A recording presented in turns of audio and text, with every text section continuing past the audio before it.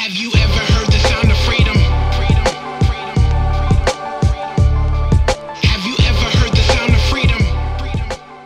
Hello and welcome to episode 12 of the Beyond the Battle podcast. It's been a while, once again, since the last episode, and the main thing that I want to talk about today is something that I'm hoping will help with that, and that is a survey that I'm doing, a little feedback survey to hear how the podcast can be improved. And I would really, really love it if you would take a couple minutes to take the survey. The survey can be found at my blog, noahfilipiak.com.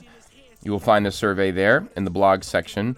You also can find the survey pinned to my personal Twitter, as well as the show Twitter, which is at battle_podcast, and my Facebook author page. So lots of places to find the survey. Here is what I'm asking on the survey. How often do you want to get a new podcast episode? How long should podcast episodes be? What topics would you like to hear on Noah's podcast? Give feedback on what the name of the podcast should be. I would be interested and available for Facebook Live podcast episodes. And it explains what that is on the survey. And lastly, I would support Noah's podcast with a small monthly donation using Patreon. This will help Noah make the podcast part of his career, dedicating the needed time to it, and ensuring he puts out episodes on his scheduled rhythm from question one. So basically, I know one of the major drawbacks of this podcast is the episodes come quite randomly and more infrequently. And I love doing the podcast, but there's lots of other stuff going on, and you kind of have to prioritize. And so the idea of the Patreon, where some listeners choose to do a small monthly donation, would be really to make it more of a professional venture, where I would for sure have, whether it was weekly or bi-weekly, depending on the survey, would for sure have episodes out on a certain day at a certain time.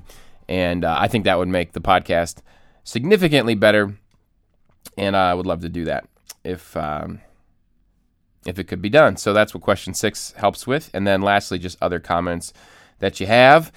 So please take a minute or two to fill the survey out. That would be great.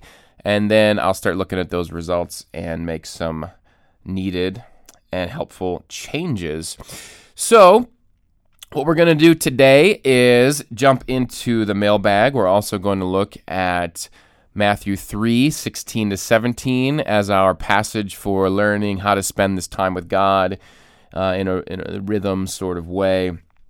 And then I want to talk about, for the topic of the day, so to speak, which I think the mailbag will lead right into, is a blog post that I did recently called House Money, Releasing God from Your Best Life Now and the Freedom That This Brings, and just how that ties into our longings that we have for sexual sin and all the different ways that those longings manifest themselves. So let's jump into it with the mailbag. Mail time. Mail time. Mail time. Mail's here. All right, so we got a couple questions that came in from Cody, and I will start with the first one that came in. He said this was a conversation he was having with a non-Christian friend, and he didn't really have as good of an answer as he had hoped. The question being, what kind of God, uppercase or lowercase g, thinks so highly of himself that if you don't spend every waking second of your life honoring him, he is disappointed in you? I think with that question, my first thought is the person asking that has really been exposed to a legalistic idea and concept of God. So the difference between a legalistic God and a God of grace would be, legalistic God is saying, hey, you have to follow these rules, and then I'll be pleased with you. And if you don't follow these rules good enough, I won't be pleased with you. And essentially, if you break down all the world religions, Jesus, you could call it being a Christ follower, Christianity, is the only faith where that's not the case. All these other faiths, God is saying basically what this question's saying. You better spend every waking second of your life honoring me, and if not, I'm going to be disappointed in you. You're going to get before God someday when you die, and He's going to look at all the things you did, and did you measure up? Did you didn't you? Did you do enough good things? And if you think about the concept of measuring up, that is a huge weight to bear. Can you imagine? And some of you are carrying that weight. I have to measure up to God. Christians still carry this weight, and we'll talk a little bit more about that in this episode as well. But this weight that God is disappointed in me unless I measure up. Well, here's the reality of that. Here's the news. You can never measure up to God. So good luck. Why even try, right? Why even try to measure up to God when He's holy? He's so holy. And Scripture is very clear that we are not holy. And even if you don't believe in the Bible, like this friend that's asking this question of Cody's, you can still conceptually understand God, I think, pretty easily as holy. That God created all this stuff. He's way different than us, like way better, way more powerful. And I think you can understand conceptually that people are not holy. That people, if you look at humanity as a whole, it's pretty evil. Like we're prone to some pretty horrendous things. And if you search deep into your heart, you can at least admit to a real selfishness inside of us, and certainly evil. You may or may not be able to call it that, but we certainly are not like God, right? There's certainly this huge expanse between the two. So the answer to this question really is grace. What kind of God thinks so highly of Himself that if you don't spend every waking second of your life honoring Him, He's disappointed in you? Well, that's not a God I want to serve. And I praise God that that's not the God that I serve. Jesus came, He died on the cross, and when He died on the cross for our sins, what the Bible says, and it's very clear, and Beyond the Battle actually really walks you through this, that when the Father looks at us now, instead of seeing someone He's disappointed in, He sees the perfection of Jesus. And that has huge, huge ramifications. Speaking of blog posts, I've been doing a bit more this week, and I just did another post. It's called Shame versus the Gospel. Is God pleased with you? And if you have any doubt if God is pleased with you or not, if you're in Jesus, I'd really encourage you to read this passage. And hold that thought, because that is what's going to lead us into Matthew 3:16-17 when we do our devotional time. Because it's such a huge thing to know that as a follower of Jesus, God is pleased with you. And there's nothing you can do to make Him more pleased with you. And there's nothing you can do to make Him less pleased with you. He looks at you and He sees the perfection of Jesus. He sees His son. He sees a daughter. You are co-heir with Christ. And so what a great opportunity, Cody, to talk to your friend and say, hey, I agree with you. I would never want to serve a God like that. Jesus came so that God would be pleased with us and not be disappointed with us. And certainly there's fruit that's going to come from that, but the fruit comes from our gratitude. It comes from this love relationship we have with God. It's not we're trying to please the principal by following the rules, or we're trying to please the police chief. That's not who God is. He's a father. He wants to be in a love relationship with us that He makes possible through the cross. And in that love relationship, He just holds us, He loves us, and we respond in love. I mean, we respond because we give Him our allegiance. We're like saying, God, your way is so much better than my way could ever possibly be. I'm going to trust you. I'm going to follow you. And those are the really the path of discipleship after that. So great question. I hope that helps. I'm going to go to Cody's next question, which is a question from him. What exactly does it mean to fear the Lord, and how can I achieve that on a daily basis? And it's actually a good question in contrast to the first one that the friend asked, because the friend is asking basically like, what kind of God thinks so highly of Himself that you have to spend every second of your life honoring Him? It's very sort of snarky the way it's asked, and I don't blame that person for asking that way. They're not a believer, but it's this idea that the way it works is every waking second of my life, I must think about honoring him. And then you see it phrased the way Cody phrased it, who's a believer. What exactly does it mean to fear the Lord, and how can I achieve that on a daily basis? And so fear is a word used in Scripture really in two different ways, maybe more than that, but primarily two different ways. It's the same Greek word, but it sometimes is used legitimately just for the word fear, like they were afraid, they feared for their life sort of thing. The same Greek word, it's used in a different way, though. It's nuanced, whereas our word fear really isn't. But when throughout the Old Testament, often you'll be told to fear God, and then in the New Testament, the same thing is used several times, fearing God. And it's not to be afraid of God, though it's not completely unrelated to that term either. We're talking here about God's holiness, that God really is holy. Back to that concept I was talking about with the first question, God is completely other than us. He created the whole world. He is without sin. He is all-powerful. We are his creatures, so he's the creator. We are the created. And God is holy and we are not. And the proper response from the creature to the creator would be the way Scripture uses the word fear in relation to fearing God. It's an awe, it's a reverence to God, it's understanding that he's the judge, knowing that in Jesus we don't have to fear going to hell, we don't have to fear wrath or judgment, we don't have to fear disappointing God because we're in Christ. But the theological word, well, it's really just a word, it's just a big word used, it's ontological. It's an understanding that we are other than God. God is other than us. There's an ontological difference we must understand, and that's a component of fearing God. That if God were to reveal himself in all of his glory, I would be afraid. Exodus 19 would be the place to go for that, where the mountain is trembling and all these sorts of things, and I've talked about that at length in Beyond the Battle and in other episodes, but it's a healthy awe, reverence, and fear of God. It's a respect for God, where here's what happens. If the creature, I'll do this in sermons sometimes, where I'll take a piece of clay and I'll make it into like a little man, and my little clay men always look more like starfish than people, right? With a little like 2 arms and 2 legs and a head.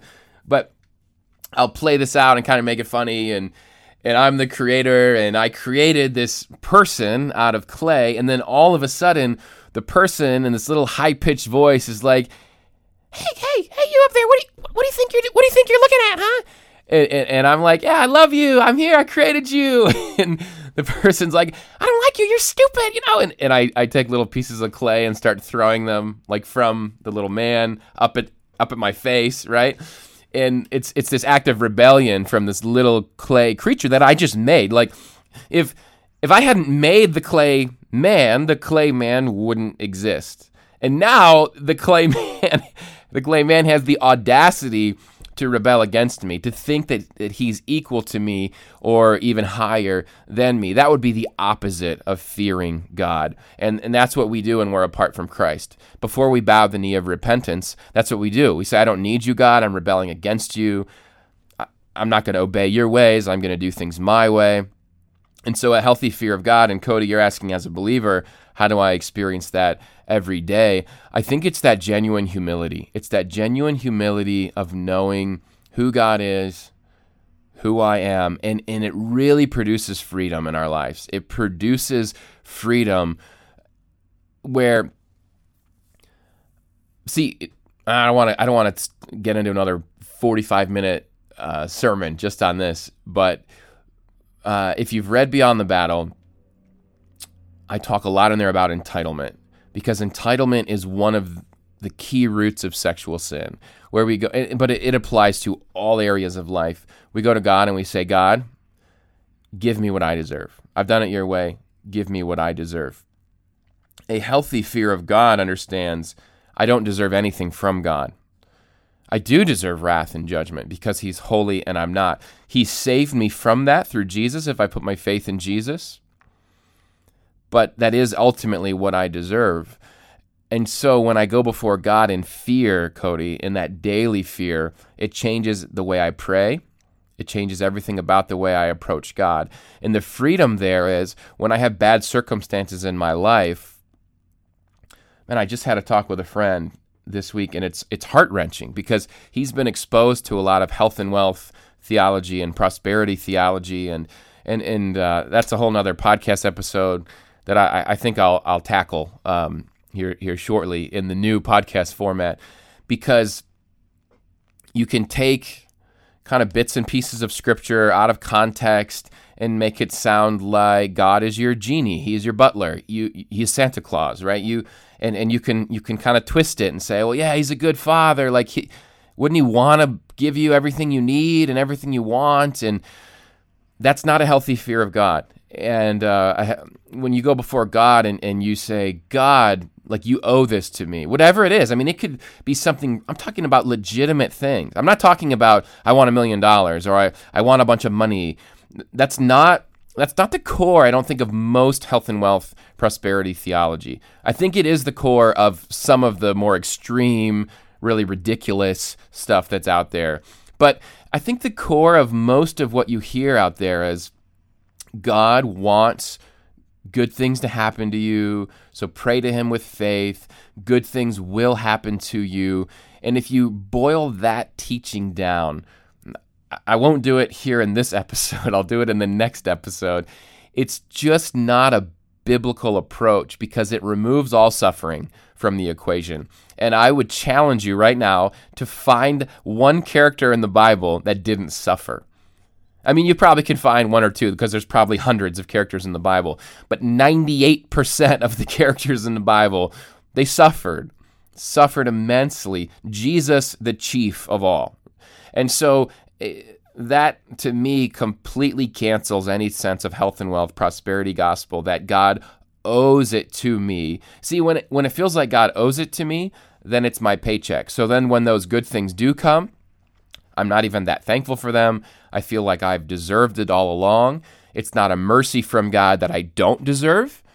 It's something that I do deserve, that I've earned, that God owes to me. And those are two very, very, very different mindsets. Back to Cody's question, what does a proper fear of God looks like? It's going before God and saying, God, you don't owe me anything. I don't deserve anything before you. And yet you have given me yourself on the cross. You paid for my sins. They are completely removed. When you look at me now, you are not disappointed. When you look at me now, I'm a co-heir with Christ. You see me as without blemish, free from accusation. You see me as holy. These are all straight quotes from Scripture, Colossians 1:22, Romans 8:17. And what happens is gratitude. What happens is peace. What happens is joy in the midst of cancer. Now, pray that God will heal your cancer. God can and will heal, and sometimes does, and Scripture tells us to pray with our requests and our petitions. But fear of God is going before God and fully acknowledging I deserve nothing from God. And that is a very, very healthy place to be, knowing instead of giving you what you deserve, which is nothing, he's given you grace and mercy, and knowing that this world isn't heaven. And so we get pieces of heaven on this earth, but this earth is fallen, and I don't understand the theology that doesn't acknowledge that. It's just, I don't know what planet that person's living on. I mean, I just don't. I've seen so many friends just crash and burn in their faith because they buy into that. It sounds great on the surface. Maybe one good thing does happen to them and they think, oh, quote, like this is working, quote unquote. Crash and burn, because then suffering comes and where's God? And oh man, just thinking of this conversation I just had this week, it's so sad. So that's what it looks like, Cody, to do that on a daily basis. It's when you go before God in prayer and that daily rhythm time with the Lord and just acknowledging who God is every single time. God, I don't deserve anything from you. You're holy. You've given me so much. You've given me so much. I'm in reverence of you. I'm in awe of you. And man, you do that, and there's going to just be incredible freedom that comes despite your circumstances. And it's going to change you, and that's the most important thing. And it's amazing what that will change around you, right? Once you start to change. So close up the mailbag for this week. If you want to email me for a podcast question, you can do that at podcast@beyondthebattle.net. podcast@beyondthebattle.net. You can also reach the podcast on Twitter at @battle_podcast. Next, what I like to do on every episode is just a short passage of Scripture as a way of helping you spend your daily rhythm time with God.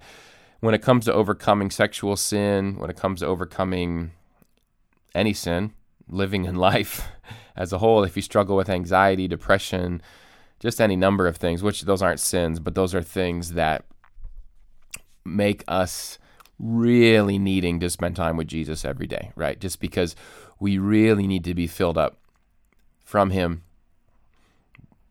in incredible ways, whether we struggle with those things or not. But I think, especially if we do, to be grounded and anchored every single day, even when it doesn't feel like there's a grounding and anchoring there, to still go to the grounding and the anchoring. So the Bible, I don't think is best read just reading it, plowing through it. A teaser for the blog. I'm gonna do a blog post here in the next week or so when I have a second on why you should stop reading the 1 Year Bible. Yeah. So, boom, hot take. You know how it is. Why you should stop reading the 1 Year Bible. But my point here for the podcast is, I don't think the Bible is just meant to be plowed through and read cognitively. There's a time and place for that. I think you should read the whole Bible. I think you should sit down and read the Bible for hours sometimes. But on a daily basis, to learn to spend time with God in a relational way.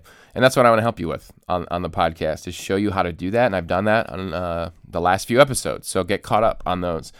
But today I'm going to be in Matthew 3:16-17. As soon as Jesus was baptized, he went up out of the water. At that moment, heaven was opened, and he saw the Spirit of God descending like a dove and alighting on him. And a voice from heaven said, "This is my Son, whom I love. With him I am well pleased." I want you to listen to that last phrase again.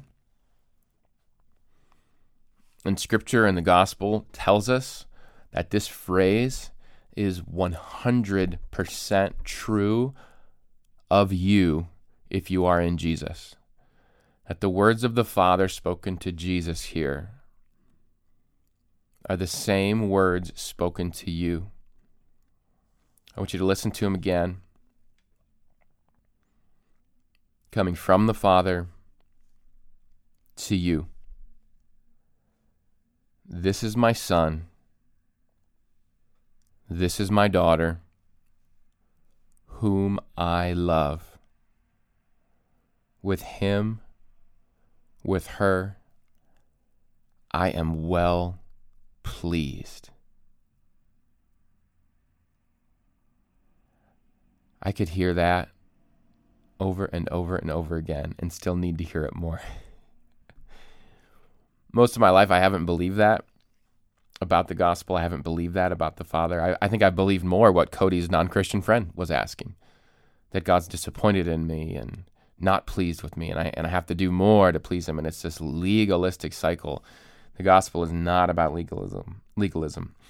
If you are wondering where I'm getting it from, that this phrase applies 100% to you in the gospel, I would encourage you back to the reference I made earlier to my blog post, Shame versus the Gospel. Is God pleased with you? That's at noahfilipiak.com. But essentially, if you read Colossians 1:22, but now he has reconciled you by Christ's physical body through death to present you holy in his sight, without blemish and free from accusation. When the Father looks at you, he sees you as holy, He sees you without blemish, and he sees you free from accusation. That's pleasure. He's pleased with you. He is well pleased with you. Romans 8:17 says, "Now if we are children, then we are heirs, heirs of God, and co-heirs with Christ." A co-heir means I receive what Christ receives. That is what that means. So when the Father says to Jesus, "This is my Son whom I love, in him I'm well pleased," understand that when you accept the gospel, the good news of Jesus, when you put your faith in Jesus for the forgiveness of your sins, and you enter that relationship with him, you give him your allegiance. When the Father looks at you, he does not see your sin anymore. He sees Jesus' perfection, and he is well pleased.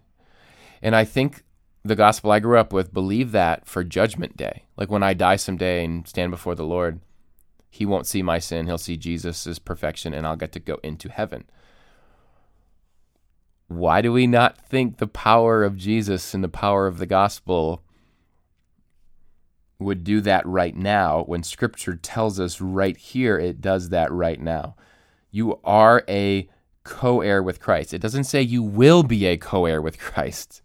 It says you are a co-heir with Christ. You are holy in his sight, without blemish, and free from accusation. Back to the text and how to spend this daily rhythm time with God. Do you believe that about yourself? When the Father looks at you, what does he see? What thoughts come to your mind? Do you believe the words from the Father's lips to you? "This is my son, this is my daughter, whom I love. With him, with her, I am well pleased." I am already well pleased. There's nothing you could do to make me more well pleased. There's nothing you could do to make me less well pleased. Because when Jesus died on that cross, he said, "It is finished." You cannot alter the power of the cross. You cannot add an extra layer of frosting to it, nor can you erode it or corrode it away somehow. What I've been doing, it's called a breath prayer. And a breath prayer is a prayer you pray throughout your day while you breathe. It's meant to be short and simple and memorable. And I have been praying throughout my day, "I am your son, whom you love, and with whom you are well pleased. I am your son, who you love, with who you are well pleased." Over and over and over throughout my day. When the depression or the anxiety sneaks in, "I am your son, whom you love, and whom you are well pleased." When I want to strive, when I'm trying really hard to get a book endorsement for a book deal, which is a major area of striving and insecurity for me, and I'm slipping back into feeling like a failure, or slipping back into feeling like this is some kind of weird extra credit before God, "I am your son, whom you love," right now in this moment, "with who you are well pleased." Nothing needs to be added from the resume, and nothing can be taken away, because my security is in Jesus. So I encourage you in that. Take that with you in your daily time with the Lord. Take it with you throughout your day. Maybe God will give you a different breath prayer. That's the one he gave me, and it has been a beautiful gift, and I want to give it to you as well. It's quite different way of reading the Bible, and it is the power of the Bible through and through in a living and active way.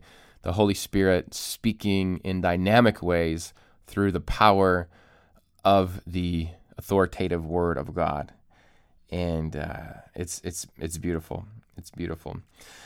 So transitioning here, kind of the topic of the day, I've already hit on quite a bit, like I said I would be, so this won't be very much longer. But the blog post I wrote was House Money, Releasing God from Your Best Life Now and the Freedom That This Brings. And essentially it's this. I'll let you read the whole post. I'm not going to give you a summary of the post because it's there and you'll benefit from just reading it in its entirety. But the idea of the best thing, you can put that in quotes or capitalize it. The best thing is something God really got me thinking about. I did a sermon on this as well recently, 1 Peter 1, 3 to 12, and that sermon is embedded into that post as well. If you want to hear it, I'd encourage you to check that out. But I caught myself when I was praying, and I was praying that God would do certain things. That's how we pray usually, right? And there wasn't a lot of fear of the Lord, I don't think, in my prayer, back to Cody's question. And to be frank, I'm praying for this book deal. I'm praying for these endorsements I'm supposed to get, and this is what the publisher is going to use to make their decision. And so, it's a really... For someone wired like me, it can be this really awkward, uncomfortable. You're emailing people like friends of friends. Hey, I know so-and-so. Can you endorse my book? And I'm praying and I'm asking, and I'm like, God, like, let it be so, let this stuff happen. Of course, again, back to that prosperity gospel. Of course you want this to happen, God, because you want to help people. You want this book to help people, and you want to help me, of course, too. And, maybe he does, maybe he doesn't. That's his will. It's not my will. God has done more sanctification in my life through my failures than ever could have happened through quote-unquote successes or getting the things that I prayed for. So I praise him that he's protecting my heart from the things I'm praying for. But back to the point, back to recently praying, and here's where the red flag was going off, and the red lights, the sirens, and maybe this is going off in your life as well, and you haven't been able to label it or identify it. I'm not getting these things, or when someone says no, I was really disappointed. And that was the red flag, was why am I so disappointed that this thing isn't happening? Why am I so disappointed that I want this so badly? I'm treating it like it's the best thing. I'm treating it like if I had this thing, if I had this endorsement, which would give me this book deal, then I would have the best thing. And then I would have peace and joy, and I would be satisfied, and I would be content. And those are all the things Scripture is very clear that Jesus gives me. And so what I realize what I'm doing is I'm going to my husband, who's Jesus. Scriptures has a beautiful analogy of a bride and a bridegroom. The church is the bride, and Jesus is the groom. And I'm going to my groom, my husband, who is in the gospel, gives me my peace and my joy and my satisfaction and contentment.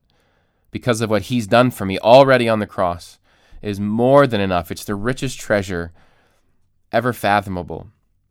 And I'm essentially praying and I'm saying, Jesus, husband, Jesus, will you give me another husband? I really want this other husband because I want peace and joy and contentment and satisfaction. You're not really cutting it. So could you give me this other thing instead? It'd be great. Think about that relationally. If you went to your spouse, if you're married, and you were like, hey wife, hey husband, is it cool with you if I get another husband or another wife? Is that cool? I mean, I'll keep you too, but not gonna go over so well, right? And how many times do our prayers become our idols, and they become our best thing? And how often do we see God as the person who's supposed to give us our best life now, the best thing, the things that we think are best. And he's given us the best thing already, and it's himself, and we miss it. We don't get to enjoy it. We don't get the peace and joy from him because we're fixated on what we think is the best thing, but we already have the best thing.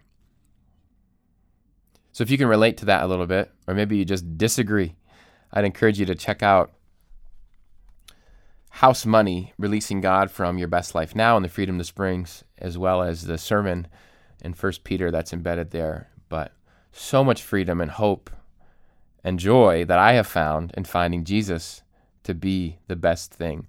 And here's how this applies to Beyond the Battle in our thirst for sexual sin. We think that woman or that man will be the best thing. Whether and here's the thing about this stuff. This goes very much for Christians, followers of Jesus, who are wanting to obey Scripture, who struggle with same-sex attraction, and they've tried to change and they can't change, and this is who they are, and for whatever reason they have this attraction, and they're committing themselves to living single, celibate lives, or some are able to marry heterosexual marriage, but they continue a homosexual attraction that they struggle with and wrestle with. And we're in the same boat together, whether it's a heterosexual or homosexual attraction. Some would call it an orientation. But there's this idea that the best thing is that man. The best thing is that woman. Particularly if you're single, you really, really believe that. You really, really believe that if you just had that relationship and you see your friends that are married and their kids and families, and in your mind, you see it like it's slow motion. You see it like there's Hallmark movie music behind it.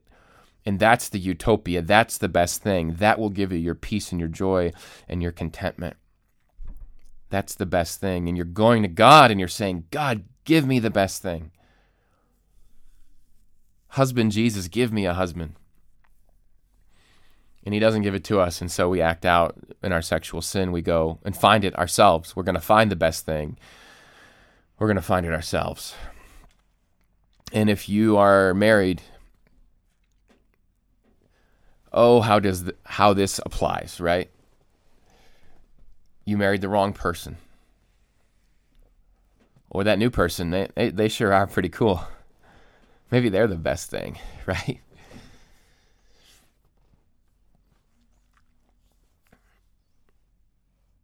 And so you're living without the best thing, and you really want the best thing, but you're a good Christian. You're a good soldier. You're not going to go cheat and have an affair. So you're just going to live in this discontented misery, plowing through all kinds of wicked thoughts in your head about your marriage and your spouse and about God and about that other new best thing person.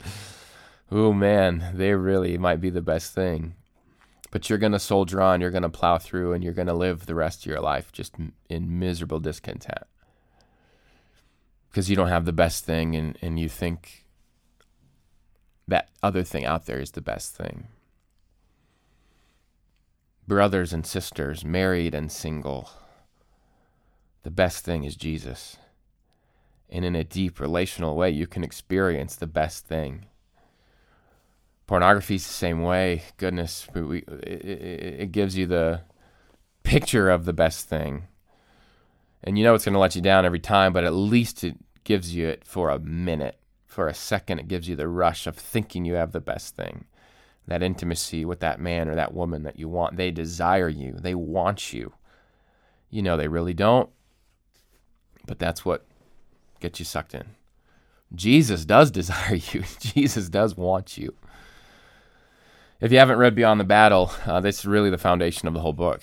I'd encourage you to go down that path with Jesus in your daily rhythm time with Jesus. Let him be the best thing. You have the best thing. And here's the freeing part. No matter what happens in your circumstances, if you're in that marriage and the marriage circumstance doesn't change, your spouse doesn't change, but you get to experience the best thing still. You have the peace and you have the joy, and nothing can touch that. You walk through the valley of the shadow of death, but you fear no evil, but you lay down in green pastures. You're in the valley of the shadow of death. This is Psalm 23. But you're in a green pasture by the stream of living water, because you can't get rid of the best thing. You can't get rid of Jesus. No bad circumstance can take that away from you. And you're single, and the same-sex attraction, God hasn't removed it from you. Or you're have a heterosexual attraction and you just haven't found the person, and you're getting older and you're wondering if you ever will, and you're mad at God and everybody else has this best thing and you don't. And when you have the best thing in Jesus, your circumstances may not change, but within that circumstance you have peace and you have joy, and you are free from the slavery. You are free from the bondage of thirsting after the best thing, because you already have it. You already have it. And go to God with your prayers and petitions, but know that you already have the best thing, and experience it and live it. And that is a revolutionary life. That is a revolutionary faith. And people might even look at you like, why do you have joy and peace? Like you know, I've heard your struggles. I've heard your cries to God. I have the best thing. I already have it. So I encourage you with that. You already have the best thing. To conclude, episode 12, the Beyond the Battle podcast, reminder, please, please, please, please, fill out my survey. It is free. You will have a blast. It will be the best 2 minutes of your day. I promise. No, I don't. I could promise that. It means nothing. I have no... my promise means nothing. But I would really appreciate it if you did. It's those 6 questions. Again, you can find that at noahfilipiak.com. Click on the blog. You'll see the survey there. I have also pinned it to at battle_podcast on Twitter. I've pinned it to my personal Twitter. I've pinned it to my author Facebook page. That would be a ginormous help. If you're struggling with pornography, you can get 60 free days of Covenant Eyes.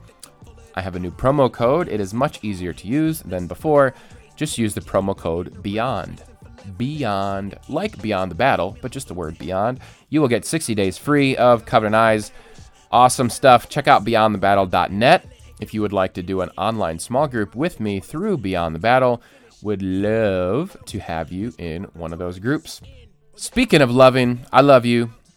Jesus loves you even more. You are not alone. You already have the best thing if you are in Jesus. And if you're not in Jesus, what are you waiting for? Get in Jesus. He is the best thing. The gospel is awesome. Jesus is awesome. Spend that daily rhythm time with you. He's inviting you. The invitation is there. He loves you. You are not alone. I will talk to you next time.